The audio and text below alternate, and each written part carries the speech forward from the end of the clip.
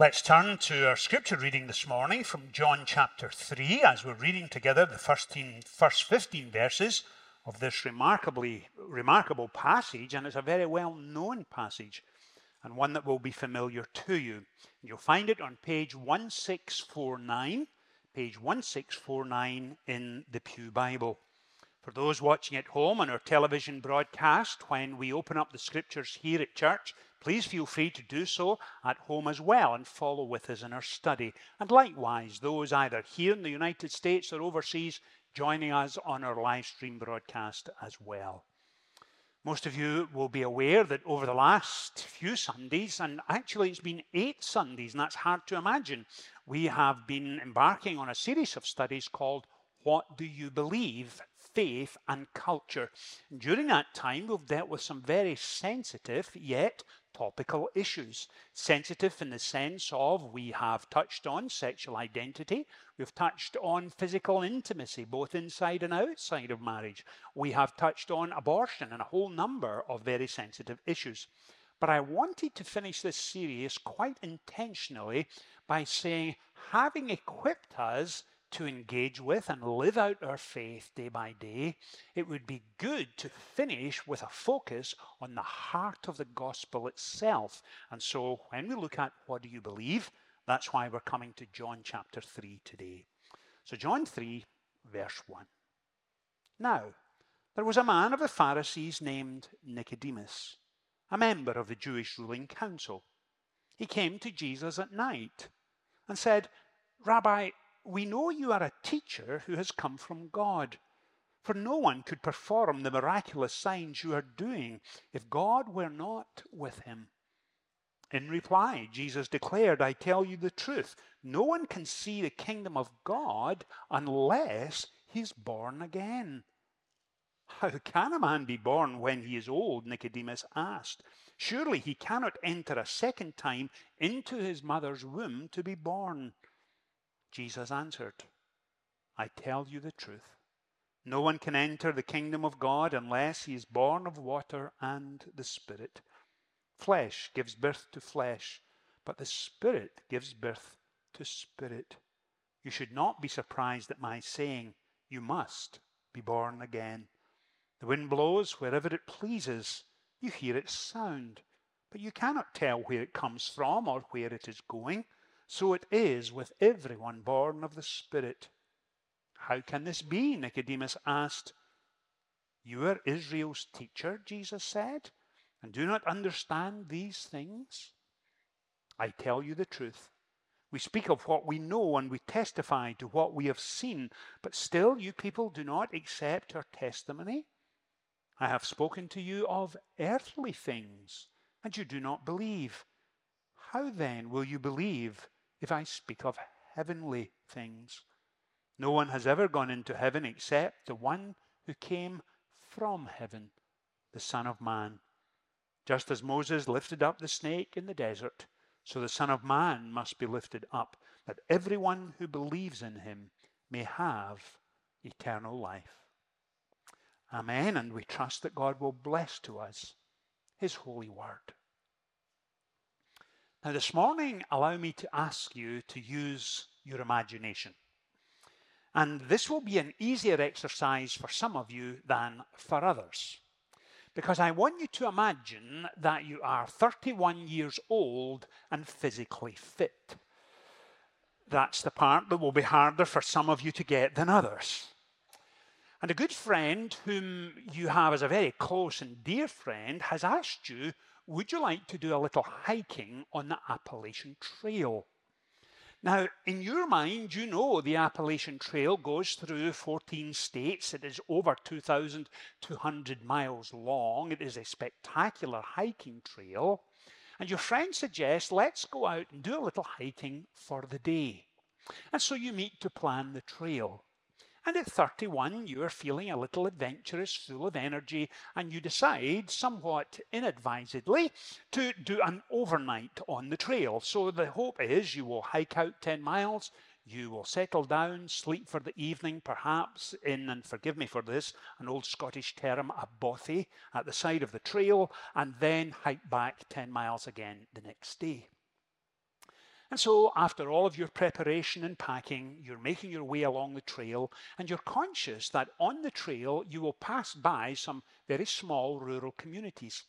And in fact, what you discover is that there is a home not that far from the trail, a couple of 100 yards, and there is an older couple out in their garden working away. And as you pass, you smile and wave, and they say, "Hi," and through you go. And as you walk on with your friend, you can hear them talking. You can't quite make out what they're saying. But what they're actually saying is this: "I'm not sure they're going to make it. Did you see the rain jacket he had on? And I didn't see enough warm clothes or food. And incidentally, you know, the temperature is going to drop tonight. And we really need to pray for them that they get back safely." Now, the problem that the hikers face on the trail is, for this older couple, entirely theoretical. If the temperature drops and they feel cold, they simply go inside and put the heating on. If they're hungry, they go into the kitchen and open the fridge and they have as much as they want. But for the hiker, there's no such thing as a theoretical problem. For them, it is immensely practical to make sure you have enough warm clothes, you have sufficient food, you are well prepared for the hike. And Sunday by Sunday, as we open up and spend time in the Scriptures, we never do so simply from an abstract or theoretical perspective. We come intentionally to study God's Word in order that we can apply it to our lives and then live it out during the week. Because for us, the study of God's principles are pertinent and relevant. We know that growth comes in our faith as we are obedient to God's call, apply it to our lives, and it's in the application that we grow. We can study the theory, we can study the principles, but actually applying it in a way that makes a difference, that's where maturity comes from. And so this morning we're coming to this incredible passage of Scripture and want to be practical as we study it, so those principles can be applied in the course of the week. Now, most of us are aware that John's Gospel is different from Matthew, Mark, and Luke. Matthew, Mark, Luke, as you know, are the synoptic Gospels. They're seen through the same optic. But John, when he writes, he's in his late 80s, his early 90s. He's conscious of Matthew and Mark's Gospel and Luke's Gospel. How much, we don't know, but he's aware they're there. New Testament scholars will tell us. And so his approach is slightly different. And it's slightly surprising as well. Because when you stop and look at John's Gospel, there's no mention of shepherds or wise men or Mary or Joseph. There's no mention of a stable or an innkeeper. There's no angelic appearances or predictions. The actual baptism of Jesus is not recorded in John's Gospel, surprisingly. Jesus being tempted in the desert doesn't appear either. There's no mention of his transfiguration on the Mount of Transfiguration. There's no Sermon on the Mount, and believe it or not, there are no parables in John's Gospel. Now, isn't that surprising? But John does include the wedding at Cana in Galilee, the washing of the disciples' feet at the Last Supper, that very poignant and moving moment. And there are several sections when Jesus interacts with individuals that are not found in the other Gospels. And we see it here in chapters 3 and 4 and 5 and 6, through to chapter 9, in fact. And this morning, as we come to this passage, let's begin to immerse ourselves in it, explore it together, and then begin to ask, how do I apply its teaching and its principles to the week ahead? Now, the first thing you see is, now there was a man of the Pharisees named Nicodemus, a member of the ruling council. And that meant the Sanhedrin. And the Sanhedrin, being the overall ruling council, were made up of Pharisees and Sadducees. And Nicodemus, in your mind, think of a senior ecclesiastical figure. someone who may be the president of divinity school at Princeton or Yale or Harvard. Back in 2016, I remember I learned a new word, and I mentioned it to you at the time. And Ruth and I, along with her son Michael, moved to the South back in 2007, and it was 2016 before we heard what has become one of my favorite words. And the word was, in reference to an individual, he is a grand poobah. I had never come across a grand poobah before. I didn't know the word, but it stuck in my mind, as you can tell. Nicodemus was a grand poobah, a muckety-muck. He was right up there. Senior ecclesiastical figure that would be recognized across the entire nation. And the question is this, and look at the passage. There was a man of the Pharisees, Nicodemus, a member of the Jewish ruling council. He came to Jesus at night.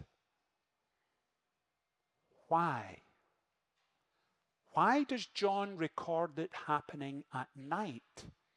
And I suspect John is not simply focusing on the hour of the day, because later on in chapter 3, verse 19, this is what he says.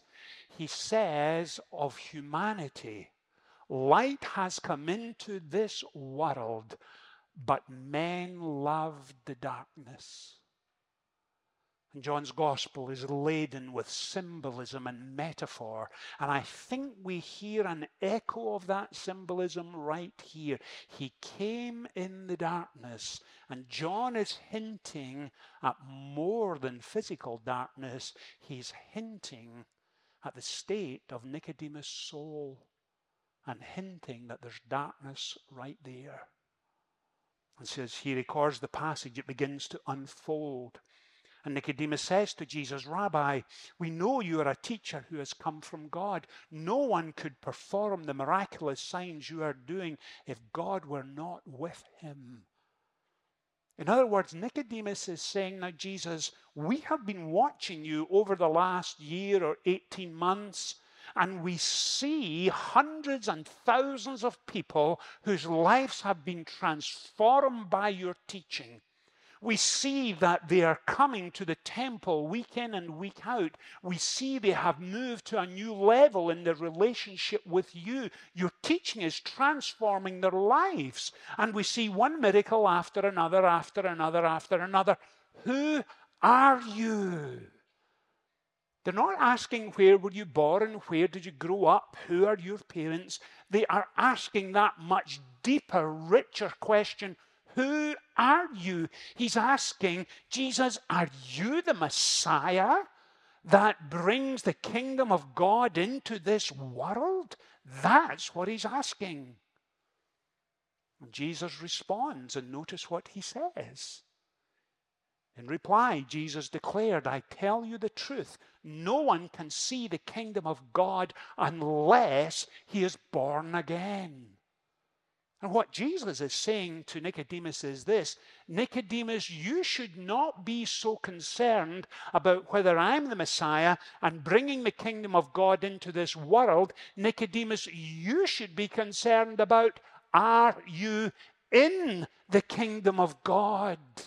Do you have a living relationship with him? Do you know him intimately? Does he dwell within your heart and mind and soul? Do you sense his comforting presence, his tender touch, his enabling grace? Nicodemus, do you know him? Have you experienced what it means to be born again?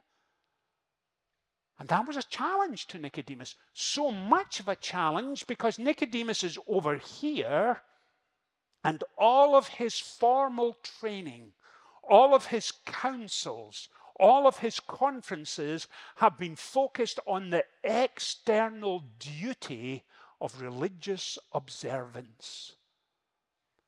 What to eat and when to eat it. What to wear and when to wear it. what to pray and when to pray it. And when you go to the temple in Jerusalem, you have to bring this kind of sacrifice on this month of the year. And then on that month of the year, you bring another. And the entire focus is on external duty. And Jesus is over here talking not so much on the external, but on the spiritual. Have you been born again? Nicodemus, do you have a relationship with him? Nicodemus, I'm not asking about external religious observance of ritual. I'm asking about a personal relationship, an engagement with God himself. Nicodemus is incredulous. He can't see it. And in fact, he said, how can a man be born when he is old? Surely he cannot enter a second time into his mother's womb. I remember learning to drive when I was in my early 20s. And in those days, the driving instructor would teach you something along these lines. If you're changing from state to state, if you're changing from lane to lane on the interstate, check your rear view mirror. Check your wing mirrors before you move. And they would teach along these lines. They would teach mirror, signal, then maneuver. But there was one other instruction that they repeated and repeated and repeated till you were fed up hearing them say it. And it was this: once you check your mirror, once you signal, when you're ready to maneuver, glance over your left side or double check on your right side before you actually change lanes. Mirror, signal, maneuver, then check. Why? Because there's a blind spot on most vehicles. I have it on mine. That if I moved too quickly without physically checking, I wouldn't see the vehicle. That was Nicodemus. There was a blind spot.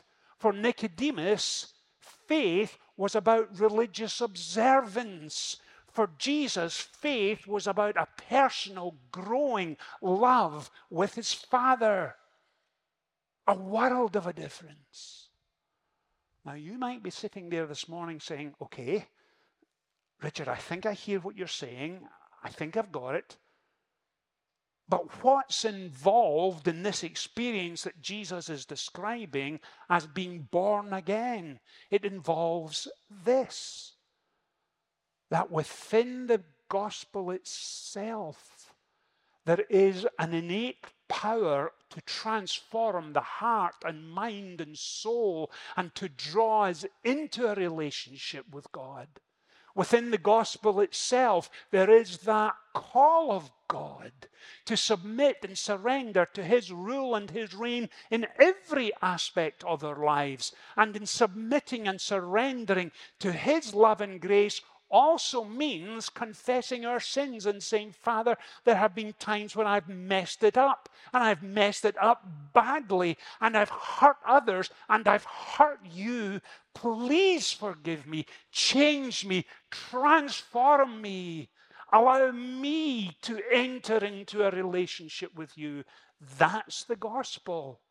And at the center of it, as we know, is Calvary, where Christ offered himself for us in our place. That's why the passage goes on to John 3:16, the best known verse in all of history.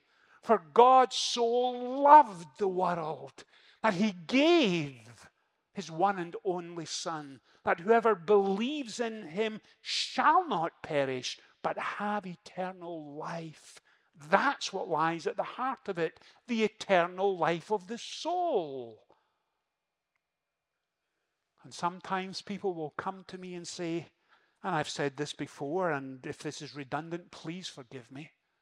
Sometimes they'll come and say, Richard, there's something wrong with me.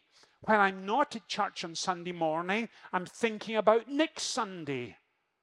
Prayer has become a priority for me. Worship is so much more meaningful for me now. I'm opening up the scriptures and it's making sense in a way it never made before.